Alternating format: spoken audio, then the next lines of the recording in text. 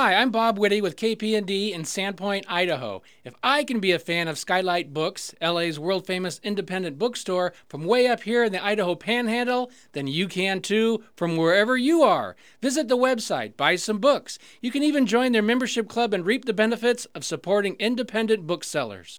Thanks.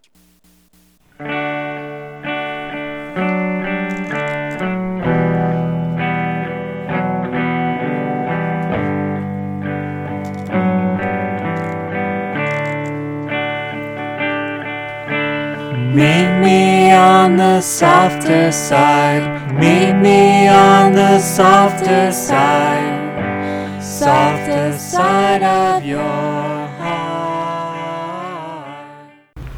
Hi there, and welcome to the Skylight Books author reading series. You can find out about this and all of our other author events at www.skylightbooks.com, where you can also browse our inventory as well as order books online. You can also follow us on Twitter or even be our friend at facebook.com. If you'd like to talk to a real person, we can be reached at 323-660-1175. And don't forget, Skylight Books depends on listeners like you to help support us.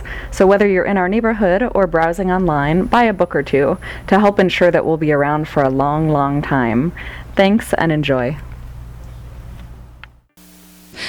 And now I get to do the fun part. Feels funny to me introducing someone that you all obviously know much better than I do myself. But today we welcome Michael Woodworth Fuller, who has a long...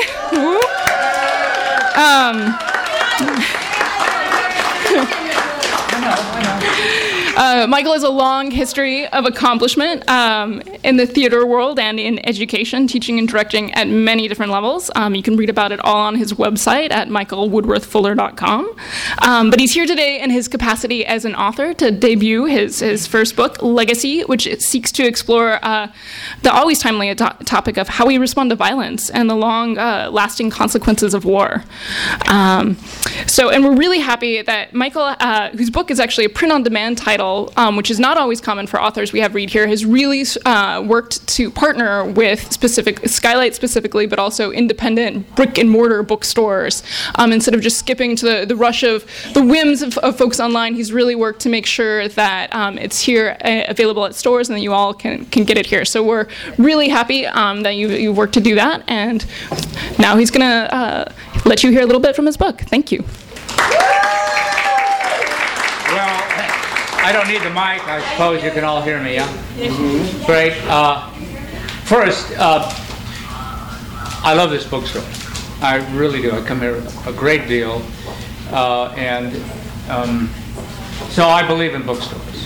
It's old-fashioned, but we should at least honor them because, you got it in your hand. So I want to thank Skylight Books for doing this. If you run out of copies, you get a copy here, I'll sign it. And if they run out of copies, you can order them and they'll take an advance order. I'm actually here there's another couple of reasons that I'm standing here. One of them is because Linda, whom is actually standing up, although she'll be along up here shortly. That's one of the reasons that I'm here doing this. And the other reason is the reason that you've even heard about this book is because the fellow here who has done an absolutely stunning job of putting out a website is Joe Lawrence. Where's Joe? Joe Lawrence, please. Joe is truly a wonderful web designer and also has lots of marketing ideas. So that is the second reason. And this book is what you can read about on the website. This artist is from Russia.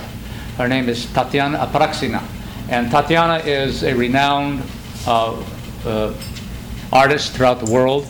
And she adapted her name from the Boulevard Apraxin, which is in St. Petersburg, which is the center of Bohemian life there, post-Stalin. Otherwise, she wouldn't be here. So this book says it. This is great. So I'll do a little bit of this. Won't be long, but just to introduce you, this is not a light summer read. In fact, for some of you, it's tough reading, I think. It's a legacy, which is a legacy of war that's inherited by those who remain. That's what it is. So I'll read a little bit. I'll read first chapter, which is about 4 or 5 pages, and then I'll read 2 other chapters, which are 1 page each, throughout. You can kind of get an idea, maybe. Okay. I am going to tell you who I dedicated this book to. This is from my father and my mother and all the vets. All of them. Okay. So this is the first chapter. Peter John Carlyle Morrison.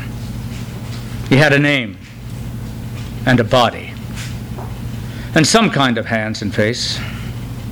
Maybe. His breath burst upon the window pane, then evaporated, revealing himself reflected by the bed lamp behind him. Gauzed lumps at the ends of his arms reached out for his swaddled face, its blanched infant wanting pierced by 3 black holes. He closed the one that was his mouth. The other 2 stared their undeniable truth. Grinding the sobs rising between his teeth, he swallowed them unsounded and turned away into a broken landscape of sleeping, wounded men.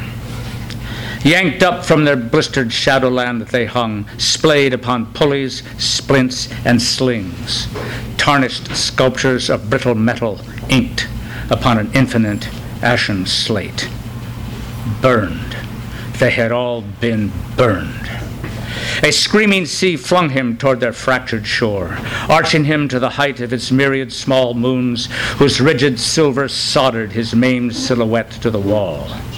He hung there with them, a crucified bird etched in the light of eternal winter, the red pages of his flesh ripped to their last chapter of agony, whose final word was a high-pitched, inarticulate syllable he had never heard, not even from the dying. Maggots swarmed in his veins, hatching into long, transparent worms writhing in the air above his head, sucking out his life, pulsing, colorless, inside them.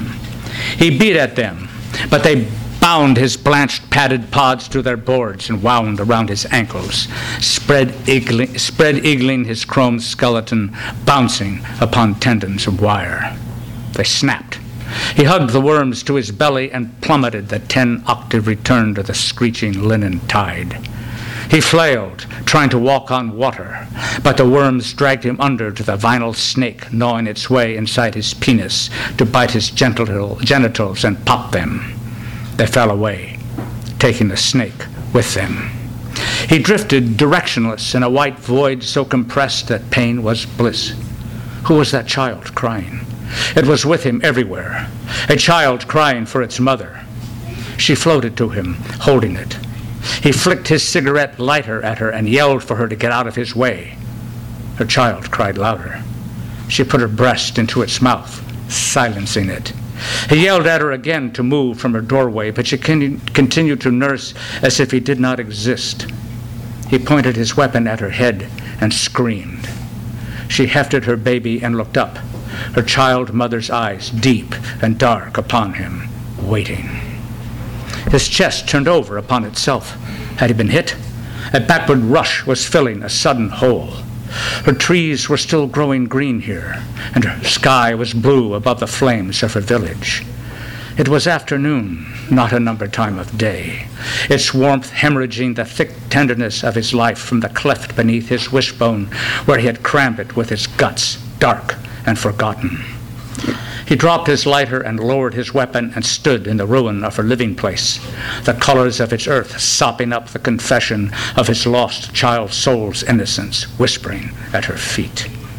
And was he running? Yes, he was running in relief from her eyes' claim upon his conscience, running with its brothers pumping rounds point blank into the bodies of flat slanted faces and helmets charging from the jungle, his blood pumping with the white joy of orgasm upon seeing them die. Planes came in low over the bouncing earth, bouncing from rockets and guns, and dropped dark shapes that skipped through the village, forming pools of fire. He flung himself down behind a tree, slamming his hands over his ears. Burning. They all were burning. Every name and face he had known and loved. Their cries were everywhere, crying the plea of the dying, "Don't leave me, don't leave me, don't leave me," crying for their mothers. His arms and legs were pumping, running among his burning brothers. Old Baxter, old Miller, swathed in smoke at the child mother's feet, the hole in her floor betraying the cachet of arms that had been hidden there, she rocking maternal to them all, her charred child nestling in her smoldering lap, black milk pouring from her evacuated breasts. Oh child mother, oh Miller, oh Baxter. He threw aside the glowing thatch, his brother's flesh united with the child's and its mother's, scorching his lungs. He could not touch them. He could not touch any of them. The calling of their names surrounded him. He walked through the flames, flapping flannel wings, trying to fly. Grotesque claws rent his camouflage skin. His hands, oh Jesus Christ, his hands.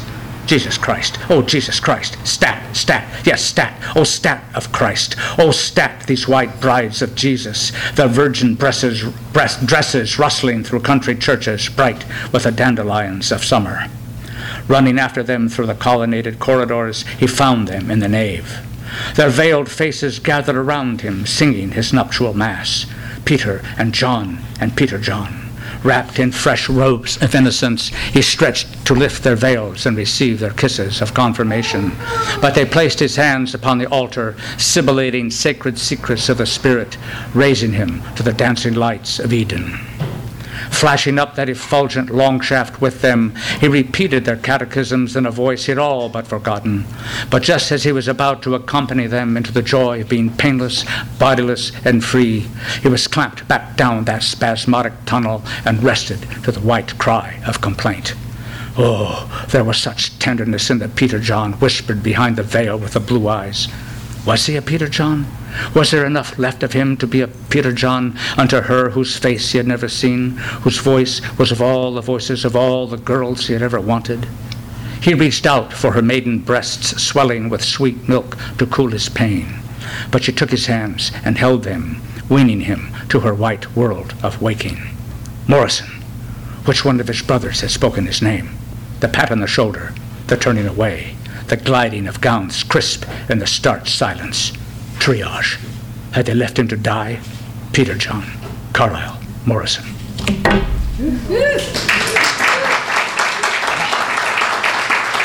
I don't think I'm going to read anymore.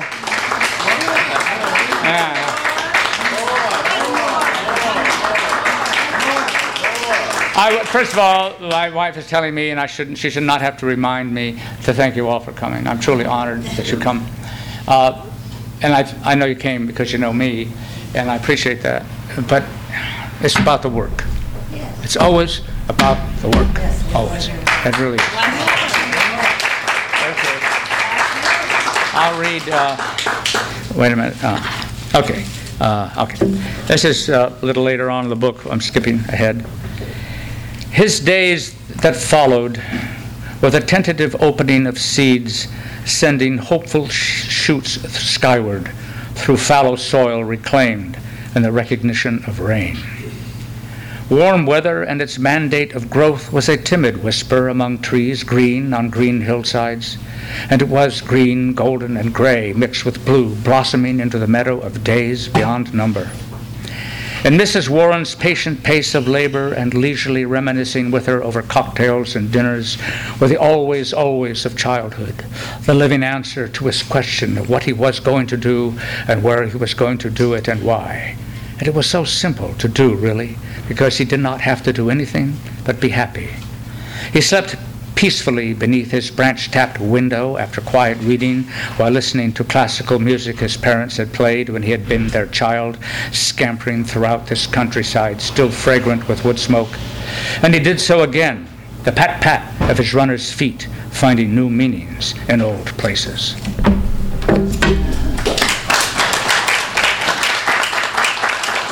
A friend of mine said he went to the Amazon which you're not supposed to do yet.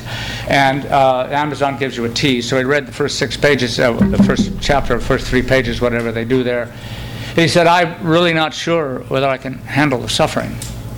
And I said, well, suffering is the gateway to transcendence. So this book is not about suffering.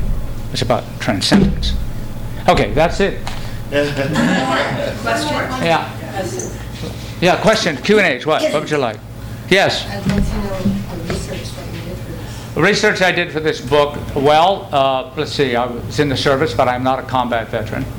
I was long before Vietnam. The Vietnam War certainly helped put my focus on that. One time in my life, when I was young and dumb and full of you-know-what, when I was 19 years old when I got out of the service, I did try to change from the Naval Reserve to the Army Reserve, because, and later I found out that if they had accepted me, that would have been Green Berets Vietnam, which God was good and said, you stupid boy, you're not doing that. And then I knew a lot of vets, and then, of course, you know, the adage is, my life may be a story, but my story is not my life. So all of that comes out of everything. Yeah, anything else? You. How long did it take you from the day you picked up the pen and start the first page? I was 22 years old when I first started. I had no idea where I was going or why I was doing it. And it was put on and off for years, but it probably started about then. And of course, your dad was instrumental because he ripped that book apart 3 times, tore my guts on it. And then my guts were torn up again after 3 years of labor. So it's taken a long time Congratulations. to write it right, you know. I used to say to my class at Hollywood High, writing is rewriting what you have rewritten. That's it. I know. So that's it. So what you'd like to do if you More questions. how more questions? Yes, of course, my dear. What authors did you get a lot from in the writing of this book? Yes. Well, you know, it's an interesting thing because I don't know, really, you know, you read a lot, but I do know some that really struck me. I remember one of the reading epiphanies I had in my life was when I picked up James Agee's Let Us Now Praise Famous Men. And you open that book and you look at the sharecroppers who, when I first looked at that book, they were the ugliest human beings I had ever seen in my life. They were 30 years old, they looked 60 to 70 years old. And then I read that book, and they were beautiful. One unending of consciousness. That book was marvelous. Yeah. And next? Well, you know, I thought this was going to be it, and now there's another. I've got 2 others coming out of this. So it's a trilogy. Yeah. Halfway, about 100 and some pages between, in the middle of the second one, and about 100 and some odd pages into the third one. So that, yeah. And is there a difference in the Totally. focus? Totally. What? Yeah. This ends in about 1970. It's not a book about Vietnam. It just happens to take place in the 60s and 70s, because that was a period of time that, you know, I understand.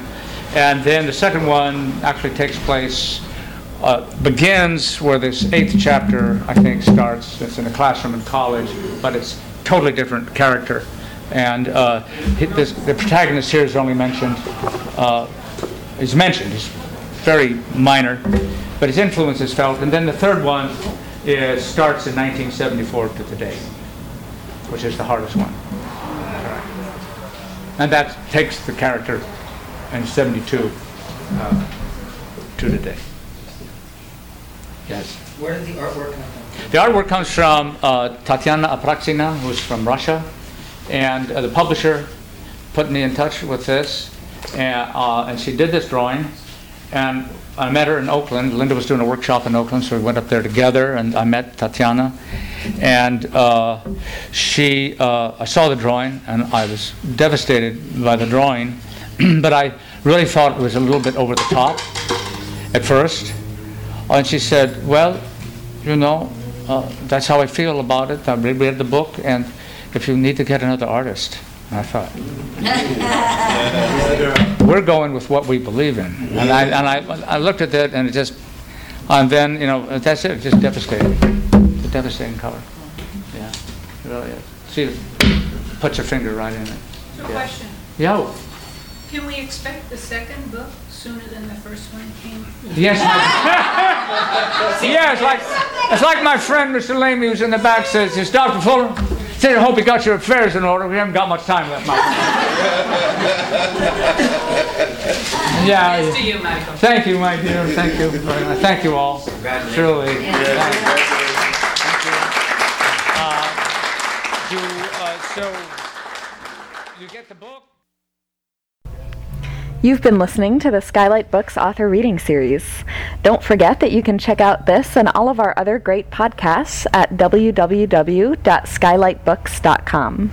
Today's music was provided by Fragile Gang. You can check them out at MySpace, Facebook, and the iTunes Music Store. Thanks for stopping by, and we hope to see you soon.